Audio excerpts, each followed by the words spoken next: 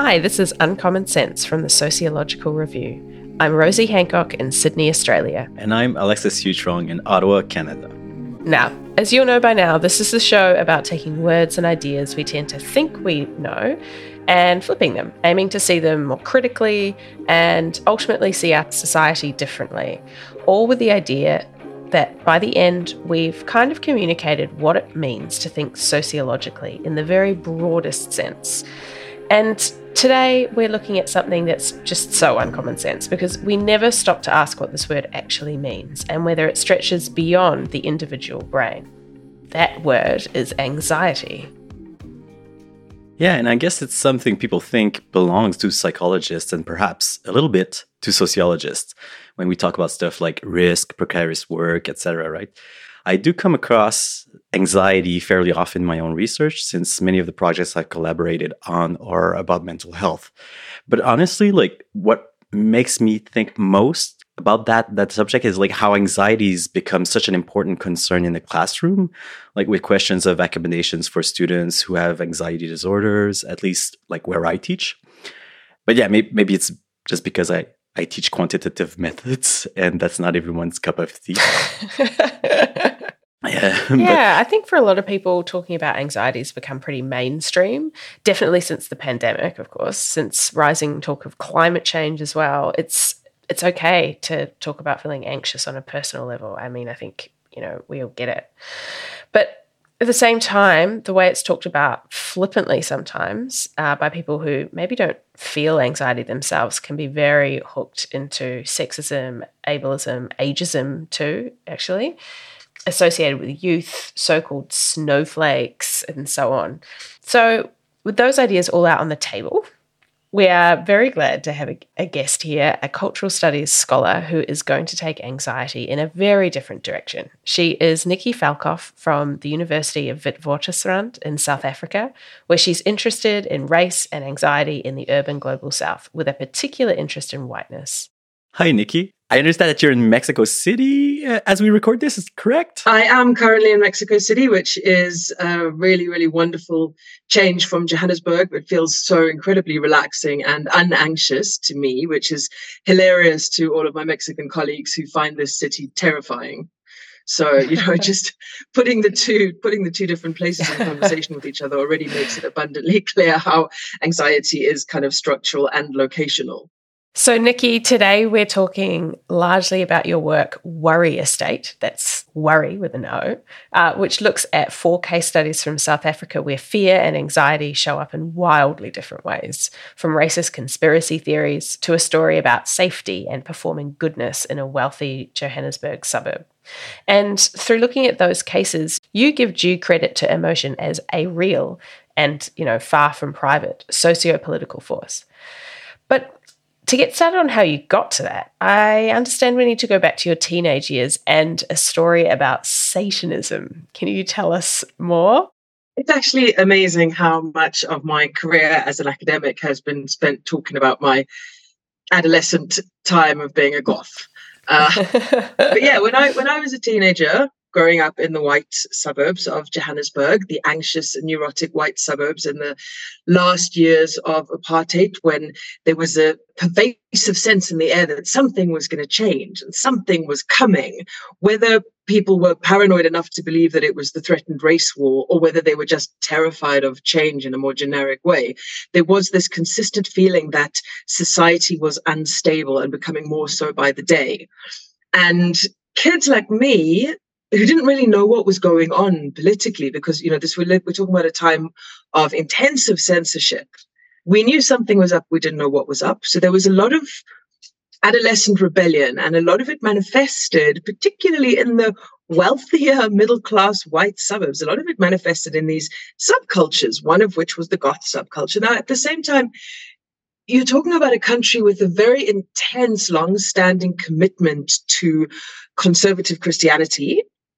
And you're talking about a country that has for a very long time been riddled with fear of communism, with all sorts of different anxieties about terrible things that are threatening to happen at any moment, right? A very good anthropologist who works at my university, his name's Robert Thornton, he writes that white South Africans live in a state of rolling apocalypse. So you're talking about a culture that is constantly waiting for the end of the world to happen. And you're talking about adolescents coming of age in this culture who are behaving in ways that are rebellious. And this is all happening at a time when everybody's freaking out about the end of society, the end of whiteness, which is the title of the book that I wrote on that topic, the end of the world as we know it. And all of these things coalesced into this fetid, hysterical mess whereby gothy teenagers like me were assumed to actually be Satanists. Mm-hmm. And that what we needed was not psychiatry, what we needed was exorcism. Wow. I mean, already it seems like there's an awareness that anxiety is not just some individual brain level thing, right? It's out there, it's between us, and it's social. Like it's not just an individual mental health thing. Yeah, completely. I mean, obviously the kind of scholar that people cite a lot when they talk about this stuff is Sarah Ahmed, whose work on the sociology of emotions, I suppose, is incredible. But she just says it so clearly. I think early on in her book on the cultural politics of emotion, she says that feelings are not just things we feel, they're also things we do. Right? She's doing a kind of an early Judith Butler move, talking about how gender is something not just that we have, but it's also something that we do and perform on a daily basis. And I think it's very, very simple and it's very insightful, because the fact is that fear is not just something that I feel on my own. I don't just sit alone in my bedroom by myself going, oh, I'm scared, things are terrifying. I look at the internet. I read the news. I talk to other people. Maybe I go down the wrong kinds of rabbit holes online. If I am feeling afraid because I feel that the world that I live in is unstable, I'm not feeling afraid on my own. And I'm not feeling afraid because it's an emotion that is just existing within my brain. I think it's really, really important for us to acknowledge, particularly that these kind of persistent negative emotions are collective and that they are collectively constructed, right? That we make them as parts of our society. And also that these kind of persistent negative emotions can really be very strongly tied to our identities. The question is not just, are you afraid? It's what, or even mostly who, are you afraid of? Because the question of who you are afraid of will usually help us to answer the question of who you think you are. Your early experiences led you to be interested in whiteness, in moral panic, and the stories we weave to help us process like emotions like anxiety and fear. Like, can you first explain what moral panic actually is, but also whether there's something about like South Africa that makes it an especially ripe site for like studying this stuff? I mean, the first thing I need to say is, I'm not actually a sociologist. I wasn't trained as a sociologist. I kind of stumbled across the idea of moral panic while doing a weird interdisciplinary PhD, and the light exploded in my eyes and I went, oh, this explains everything. How wonderful. And it was only some years later that I really started looking into the concept and realizing that there are a lot of problems with it. So I don't want to be one of these kind of theoretical evangelists. But I do think that the idea of moral panic is still useful. What it refers to is a particular type of collective panic that appears usually in the mass media. It's driven by the idea of morality. So it's not just something like a cyclone is coming, right? It's something to do with the fact that society is under threat. The notion of it being a panic also suggests the way in which it has viral qualities. So these kinds of stories are spread. They're spread by people who have a lot of social power, or they're spread by people who have no social power, but have networks of rumor. And they're often spread from the top down by powerful media corporations and other times from the bottom up. So when we talk about moral panics, we're talking about things like sudden explosions of paranoia that the government is trying to take away our rights by forcing us to get certain types of vaccines, or sudden explosions of panic that single mothers are destroying society by having too much sex, or, the kind of rolling panics about young people and drug abuse. These things are all very, very common, and they're cultural formations that recur. And there are a lot of complex ways in which we can think about them, and moral panic is only one of them. It is a useful idea, but it's also not the only idea. But then thinking about this in terms of South Africa, I mean, this is something that I get called out on a lot, right? So I am a middle-class white lady living in a suburb in Johannesburg, a middle-class suburb, constantly writing and thinking and talking about how people in South Africa are so afraid. And one thing that I do get asked a lot is, why are you doing this? South Africa is not the most frightening place in the world. And it's absolutely not. By any means, it's not the most dangerous place in the world. I do not live, despite the rolling blackouts that have characterized 2023, Johannesburg is not the most dangerous city in the world. It's not the city with the worst life outcomes, especially not for those of us who are fortunate enough to be middle class and have access to private security, private healthcare, etc.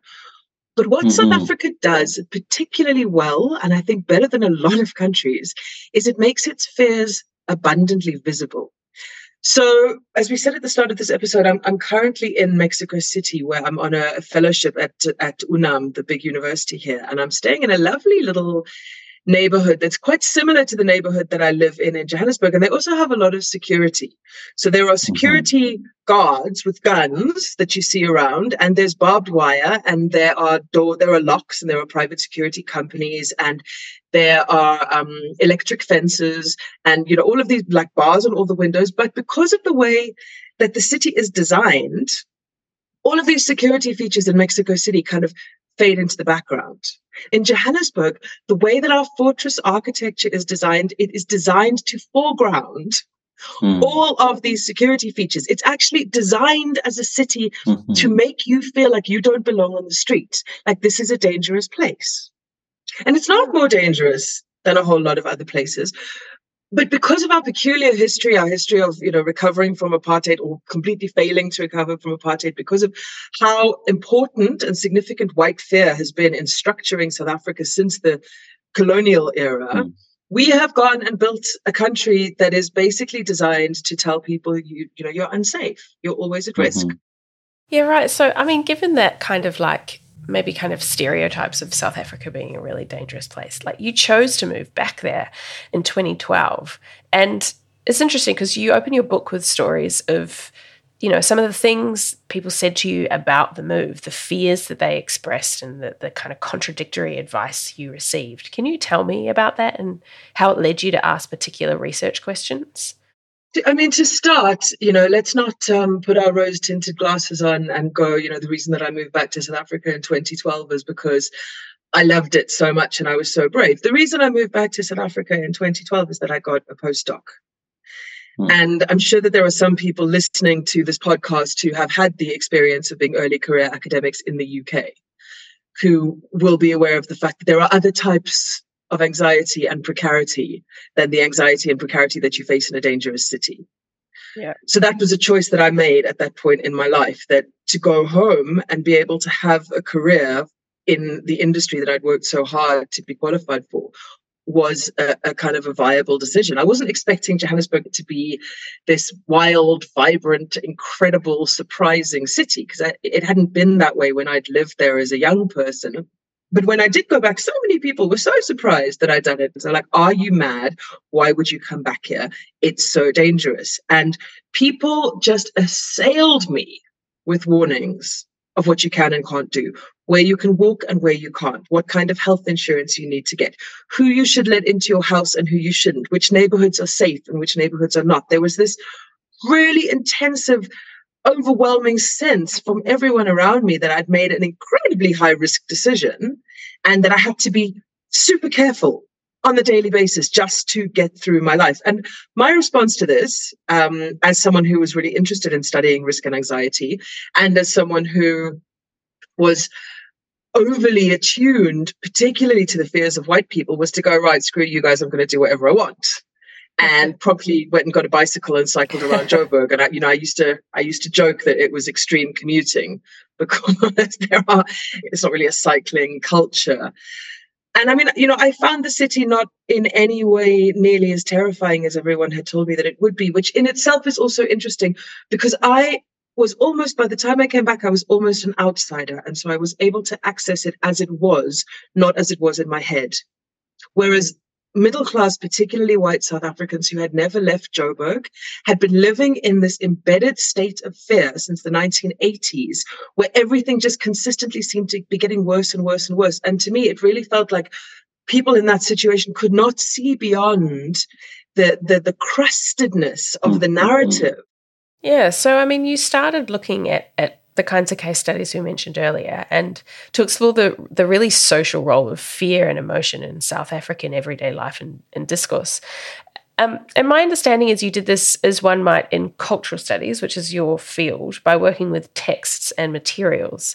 But where did you start for your prep in terms of theory? Like what did the existing work out there have to say about anxiety, and where did you see the gaps? For me, my interest in this stuff emerged less out of theory than out of narrative. I kept stumbling over these stories that were really, really fascinating. The very first one, which is what I did my PhD about, was the story of, where did all the Satanists in South Africa go? And then following that led me to a question of what happened to all of these panics in the 1990s around so-called white family murder. And that then led me on to the case studies that I used for the book that we're talking about now. So I kept finding these really, really fascinating, slightly terrifying, slightly horrifying stories of things that had happened in South Africa that took up so much national attention and then suddenly vanished again.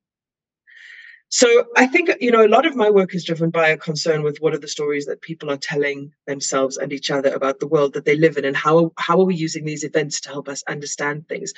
Coherent with that was a kind of a later engagement with Zygmunt Bauman, whose work I just absolutely love. I think he's incredibly insightful. And also, I think he's actually someone who you can read. But what Bauman does, which I think is really, really wonderful, when he talks about cultures of fear, he makes it so abundantly clear that fear is not an individual experience and that it is tied to global conditions. And he does it in a way where he talks about power as this kind of vast, diffuse thing that we no longer understand, right? That the world has become so inexplicable and so big, we don't know where power resides. Power no longer resides with a king or a monarchy, although, some of those people still have a lot of power. It also no longer resides with the government.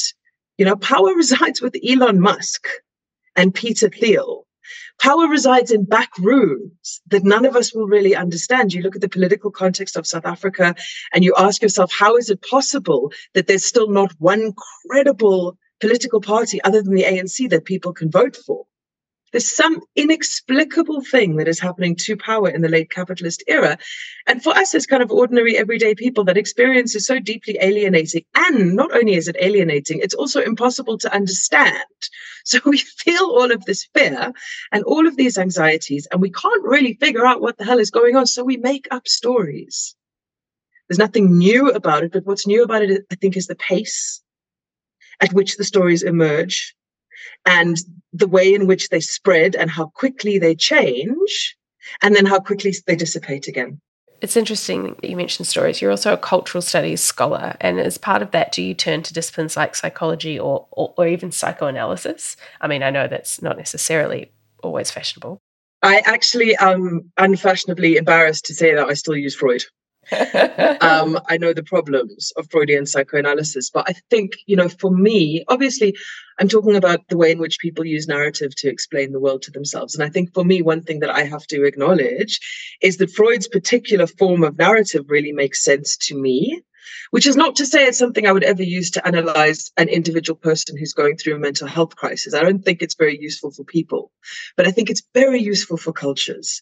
I think that ideas like disavowal and denial and these Freudian concepts of how we engage with ideas and how we flip them around and turn them into something that we can use, these ideas of fantasy, of the fantastic landscape that we build for ourselves, in which we present to ourselves a way in which the world makes sense, even if it's pathological and damaging for us. That, I think, is a very, very useful way of thinking about things, because it can also help us think about how larger groups do that, right? How families do that, societies do it, communities do it, ethnic groups do it. Nations do it. Nations have stories of these terrible things that happen to us at this particular moment, and this is why we are the way that we are. Going back to your book, Nicky, and some of the mind-blowing stories that emerge, right? So the case studies you use to talk about anxiety and to which you apply the kind of ideas we just discussed are pretty wide-ranging, right? But today we wanted to discuss on the plasma gang's story in particular. It's an urban legend from 10 years ago or so now. Can you tell us about that? The plasma gang story, I first encountered in 2013. But in the 10 years since I started working on it, I've encountered the same story over and over and over again in different parts of South Africa. So what the plasma gang's urban legend says is that there is a particular gang of criminals.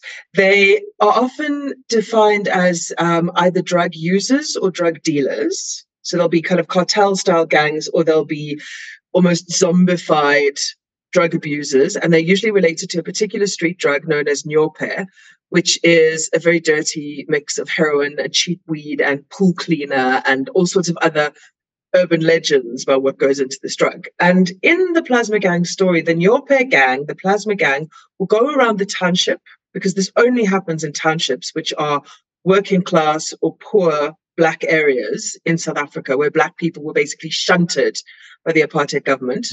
They'll go around townships, they'll break into people's houses, and they'll steal their plasma TVs.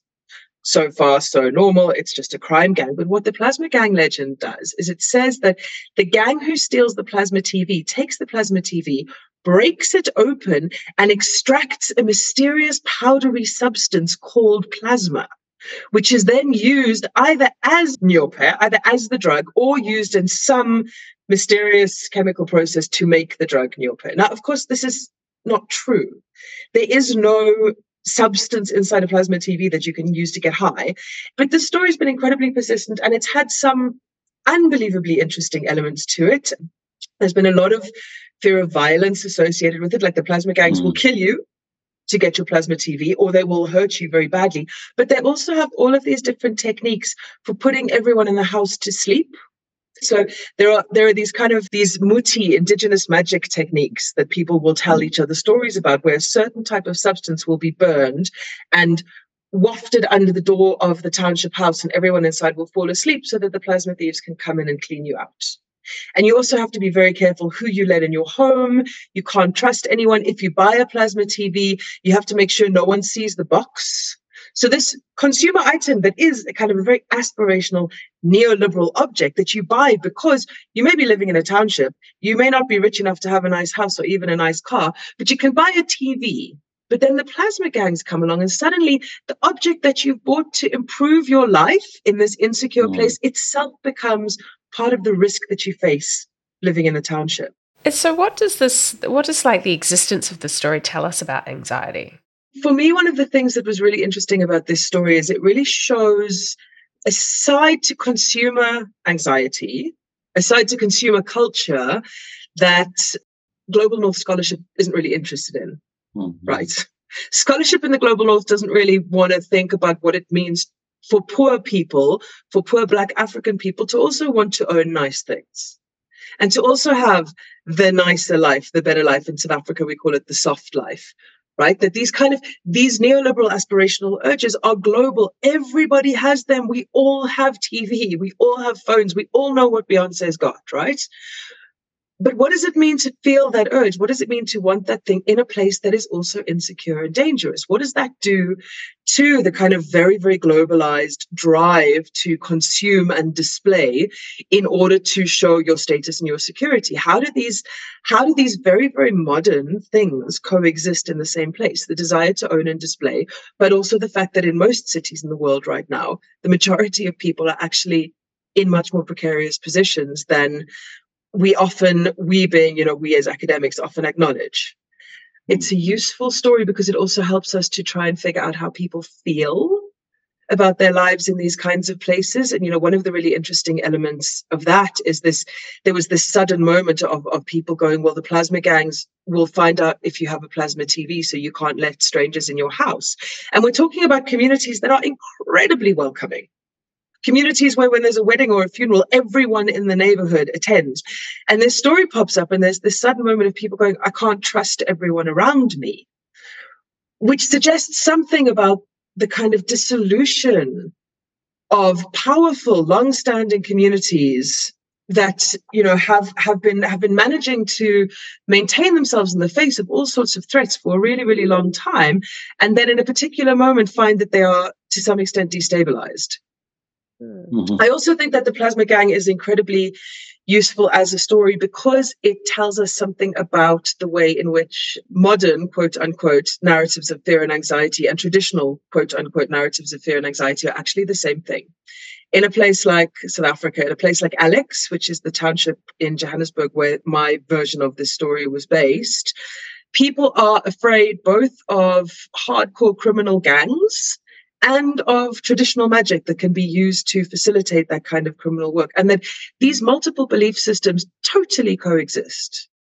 Nicky, it strikes me that so much writing on fear is often about white fear, like so-called white flight to the suburbs or the architecture of fear and gated communities and so on in places like Johannesburg, which you've kind of already spoken about. It's as though some people are seen almost as destined or doomed to live in a Hobbesian state of nature, a state of everyday fear, while others feel entitled to more, to the right. It's like a right to fearlessness or something.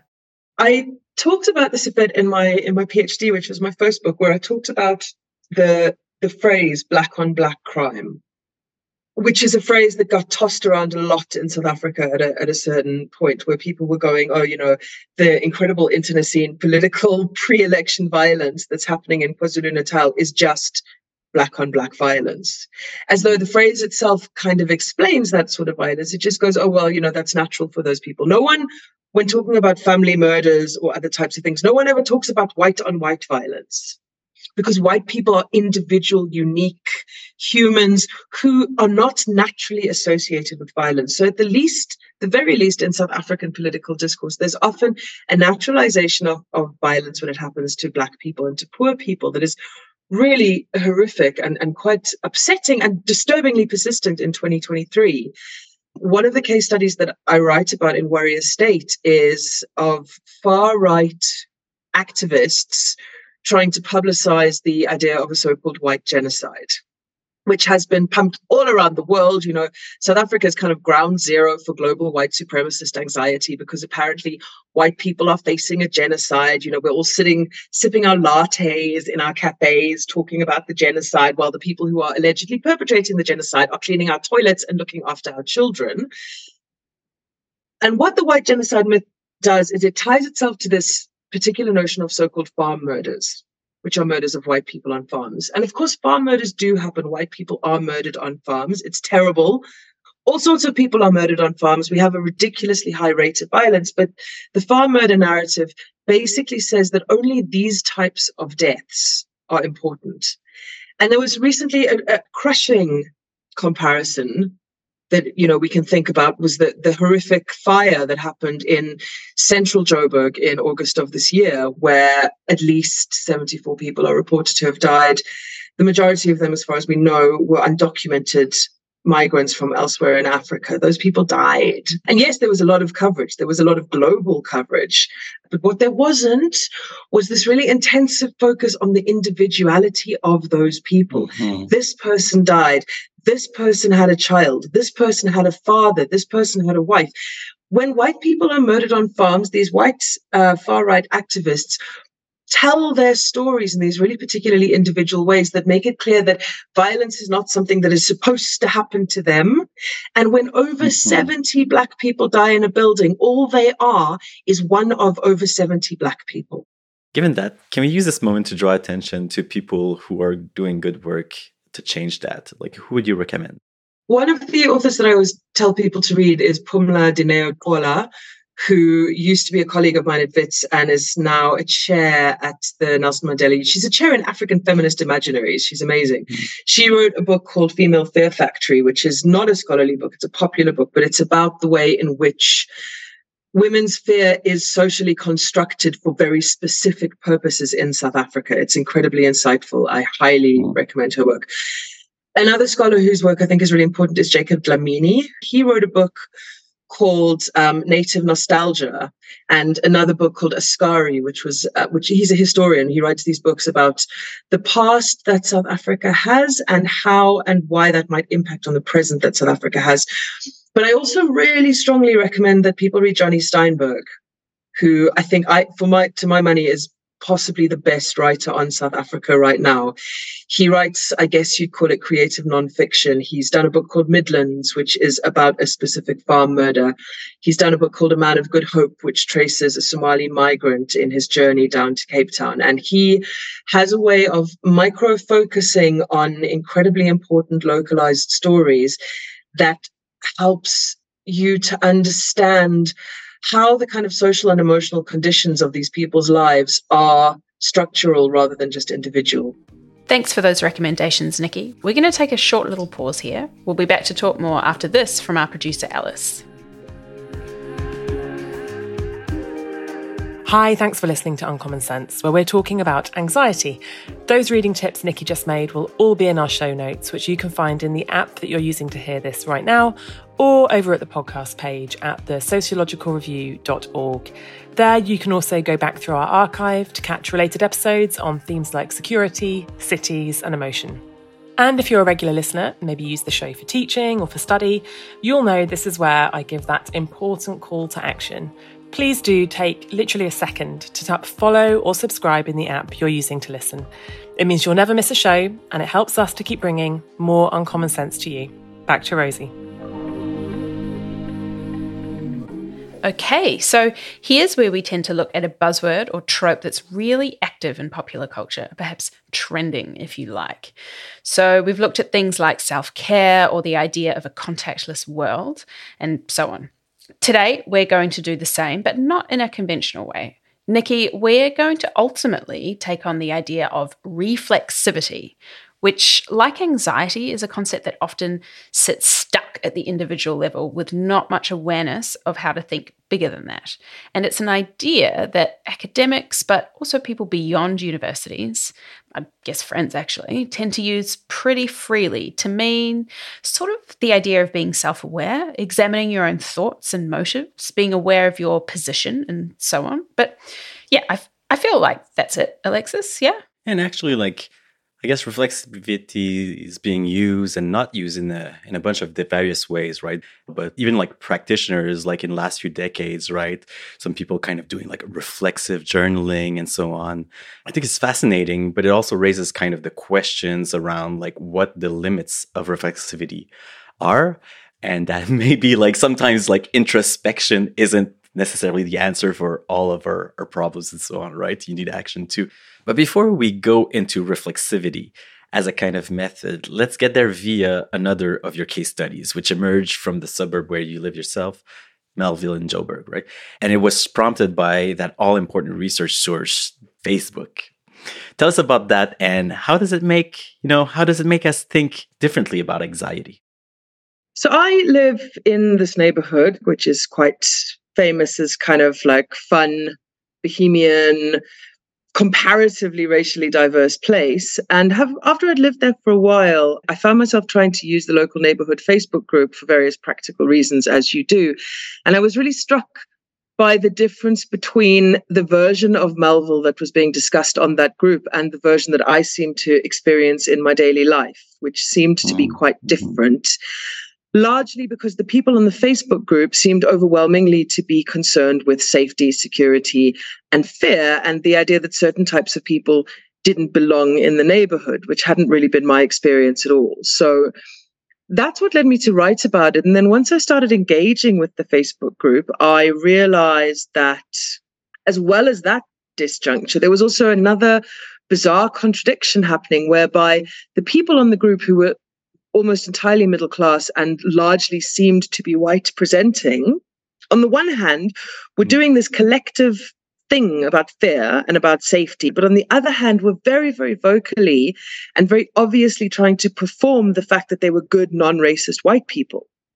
So they were going, on the one hand, we've got to stop informal traders from coming through the neighborhood, but on the other hand, and we must all collect things for the poor children at the local primary school who are largely black. So, I thought it was interesting to write about because of that contradiction between the different ways in which middle-class people feel that they need to express themselves. And I think what it does is it shows how, at least in that particular scenario, in contemporary South Africa, it shows how anxiety is much more multifaceted, right? People are not only worrying that they're going to get killed or their stuff is going to get stolen. They're also worrying that they might not look good. They're also worrying that other people might judge them. So we're not just talking about a fear of physical safety. We're also talking about a fear of social safety or social risk. And, in that kind of middle class community, what you get is people kind of self-policing and collectively policing and collectively constructing this idea of what it means to be okay, what it means to be a good person. And if you don't fit into that, if you don't exhibit that kind of discourse, you run the risk of being disliked or even shamed. And you write of this that, and I'm going to quote you here, the collective desire for safety involves an ongoing low-level anxiety about the presence of poor and Black people, while the desire to do good involves collective actions, providing money or goods to poor and Black people. End quote. Two kind of contradictory drives in a way, of which people are not perhaps wholly conscious or aware. And this pulls something else in your work, which is how you probe and take seriously the contradictions in people's thinking, including your own as a white academic. You write really thoughtfully about being unequivocally anti-racist and yet still being aware of essentially racialized fears, even as your ethical or conscious self kind of pulls back in disgust. Is that right? It's a difficult thing to talk about, and it was a very difficult thing to try and write. And I really struggled with, thinking about reflexivity, I really struggled with the question of whether, even by trying to approach these issues, I was just, doing that thing that people do where they kind of center themselves in the issues and make it all about themselves and their feelings. And how important is my discomfort as a certain type of person? Is that really relevant to a discussion of what is fundamentally a really, really problematic national issue of race?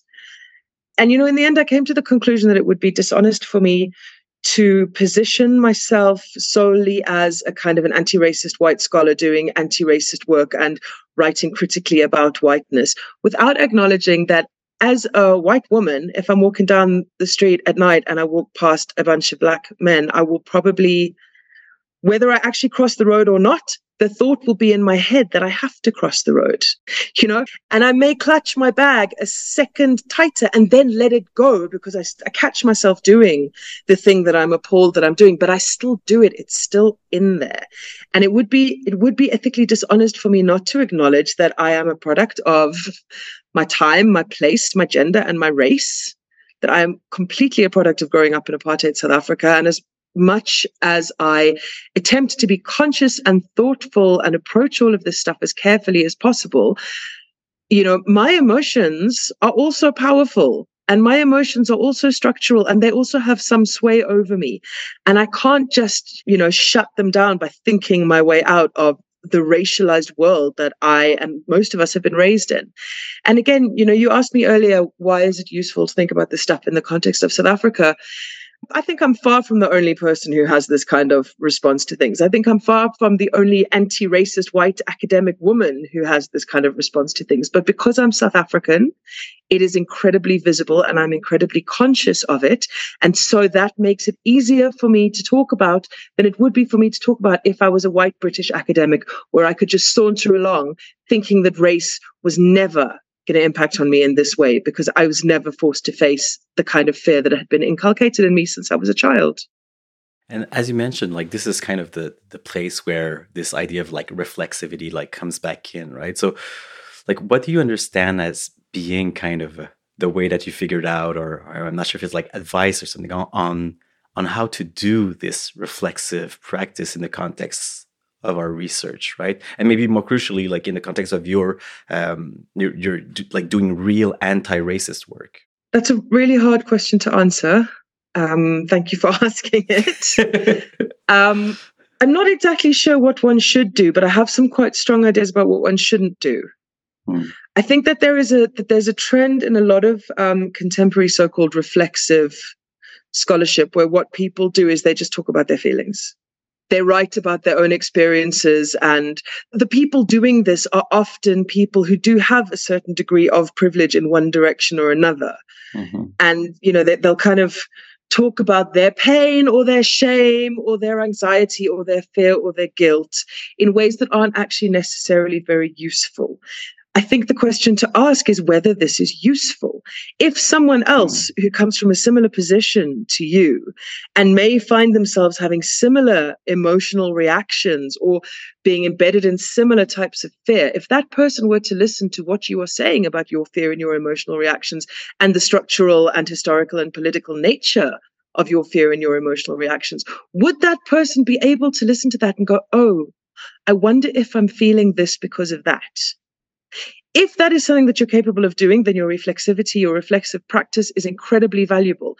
If the core of your reflexive practice is, oh, well, this person feels like that, then I don't think you're helping. You know, we obviously we go back repeatedly to the old feminist injunction that the personal is political. But in order to avoid getting mired in really unhelpful forms of identity politics, we also need to switch it around. Right? We also need to acknowledge that the political is personal, right? Both of these things must sit together. It can't just be, this is how I feel, and because it's how I feel, it's inherently political. It's not.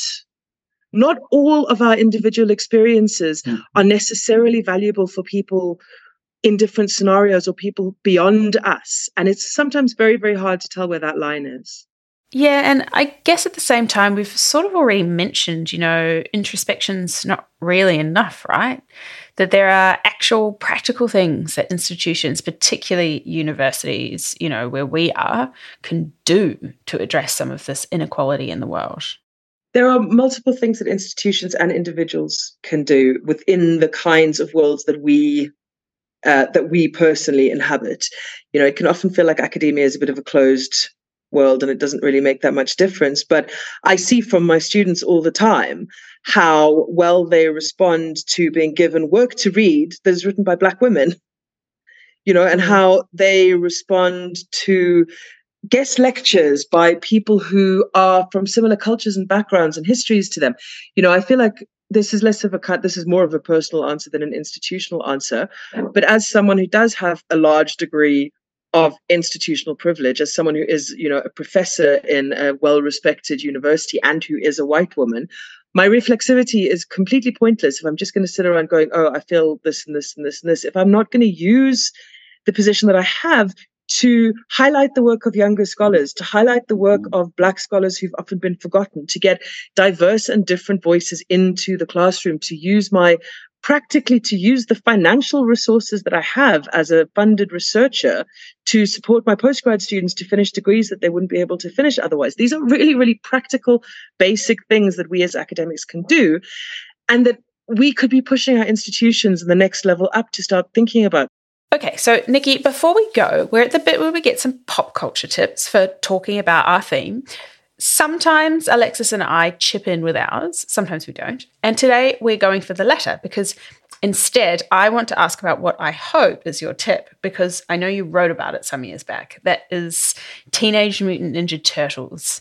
So for those of you who don't know, it's an American show that began in the 80s where turtle brothers trained in martial arts fight evil in New York City. It's still running, but I guess the three of us remember it from the 90s. Nicky, tell us why you decided to write about this show and how it relates to anxiety. So I was in a pub in Brighton during my master's, hanging out with all my friends, as you do. And we made up a little competition where the person who thought up the best, most amusing journal article title would get a round from everyone else. And mine was Heroes with a Half-Life. And it was going to be a paper about Teenage Mutant Ninja Turtles. And about 3 years later, I went, oh my God, I could actually write that. And went back and looked at Teenage Mutant Ninja Turtles because I vaguely remember being a kid and this show being very popular and again getting caught up in the satanic panic. People were burning figures of Ninja Turtles on the beach. But it also happened, it emerged at a specific point in my childhood where there was also, less so in South Africa because we were so far away, but there was this kind of very late post-Cold War anxiety about Chernobyl. So people were really, really worrying about nuclear power and about radiation and how radiation was going to create a generation of monster babies. And the reason this was going to happen was because those people over there in that part of the world couldn't handle the science. They didn't know what they were doing. And then along comes Teenage Mutant Ninja Turtles, which basically gives us this lovely sanitized version of radiation, where radiation creates four, admittedly green, but nonetheless powerful all-American heroes. My contention in the article that I wrote about this was that what Teenage Mutant Ninja Turtles did, of course unintentionally, but what it did was it helped a generation of kids to process the fact that radiation and nuclear power are not necessarily solely evil. They're only evil in their hands. They're not evil in our hands. So when you see on the news that America's building power plants using nuclear power, you don't have to panic. It's not Chernobyl. It's the good guys. The good guys, like the turtles, can use this science because we're wise and sane and smart.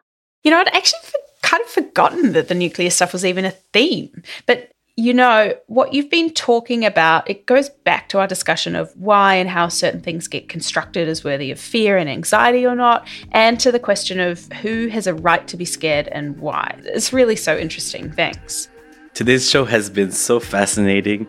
By the time this goes out, you'll be back in Joburg, I believe. But we hope you enjoy your time in Mexico. Thank you for being with us today. Thanks, Nicky. Thanks so much for having me. And we're all done for today, but you can catch today's reading list, including some great pieces from the Sociological Review and the different various thinkers and recommendations we discussed today, over at the podcasts page at thesociologicalreview.org. Next month, something altogether more calming than anxiety. We're talking about spirituality. Our producer was Alice Block. Our sound engineer was Dave Crackles. Thanks for listening. Bye.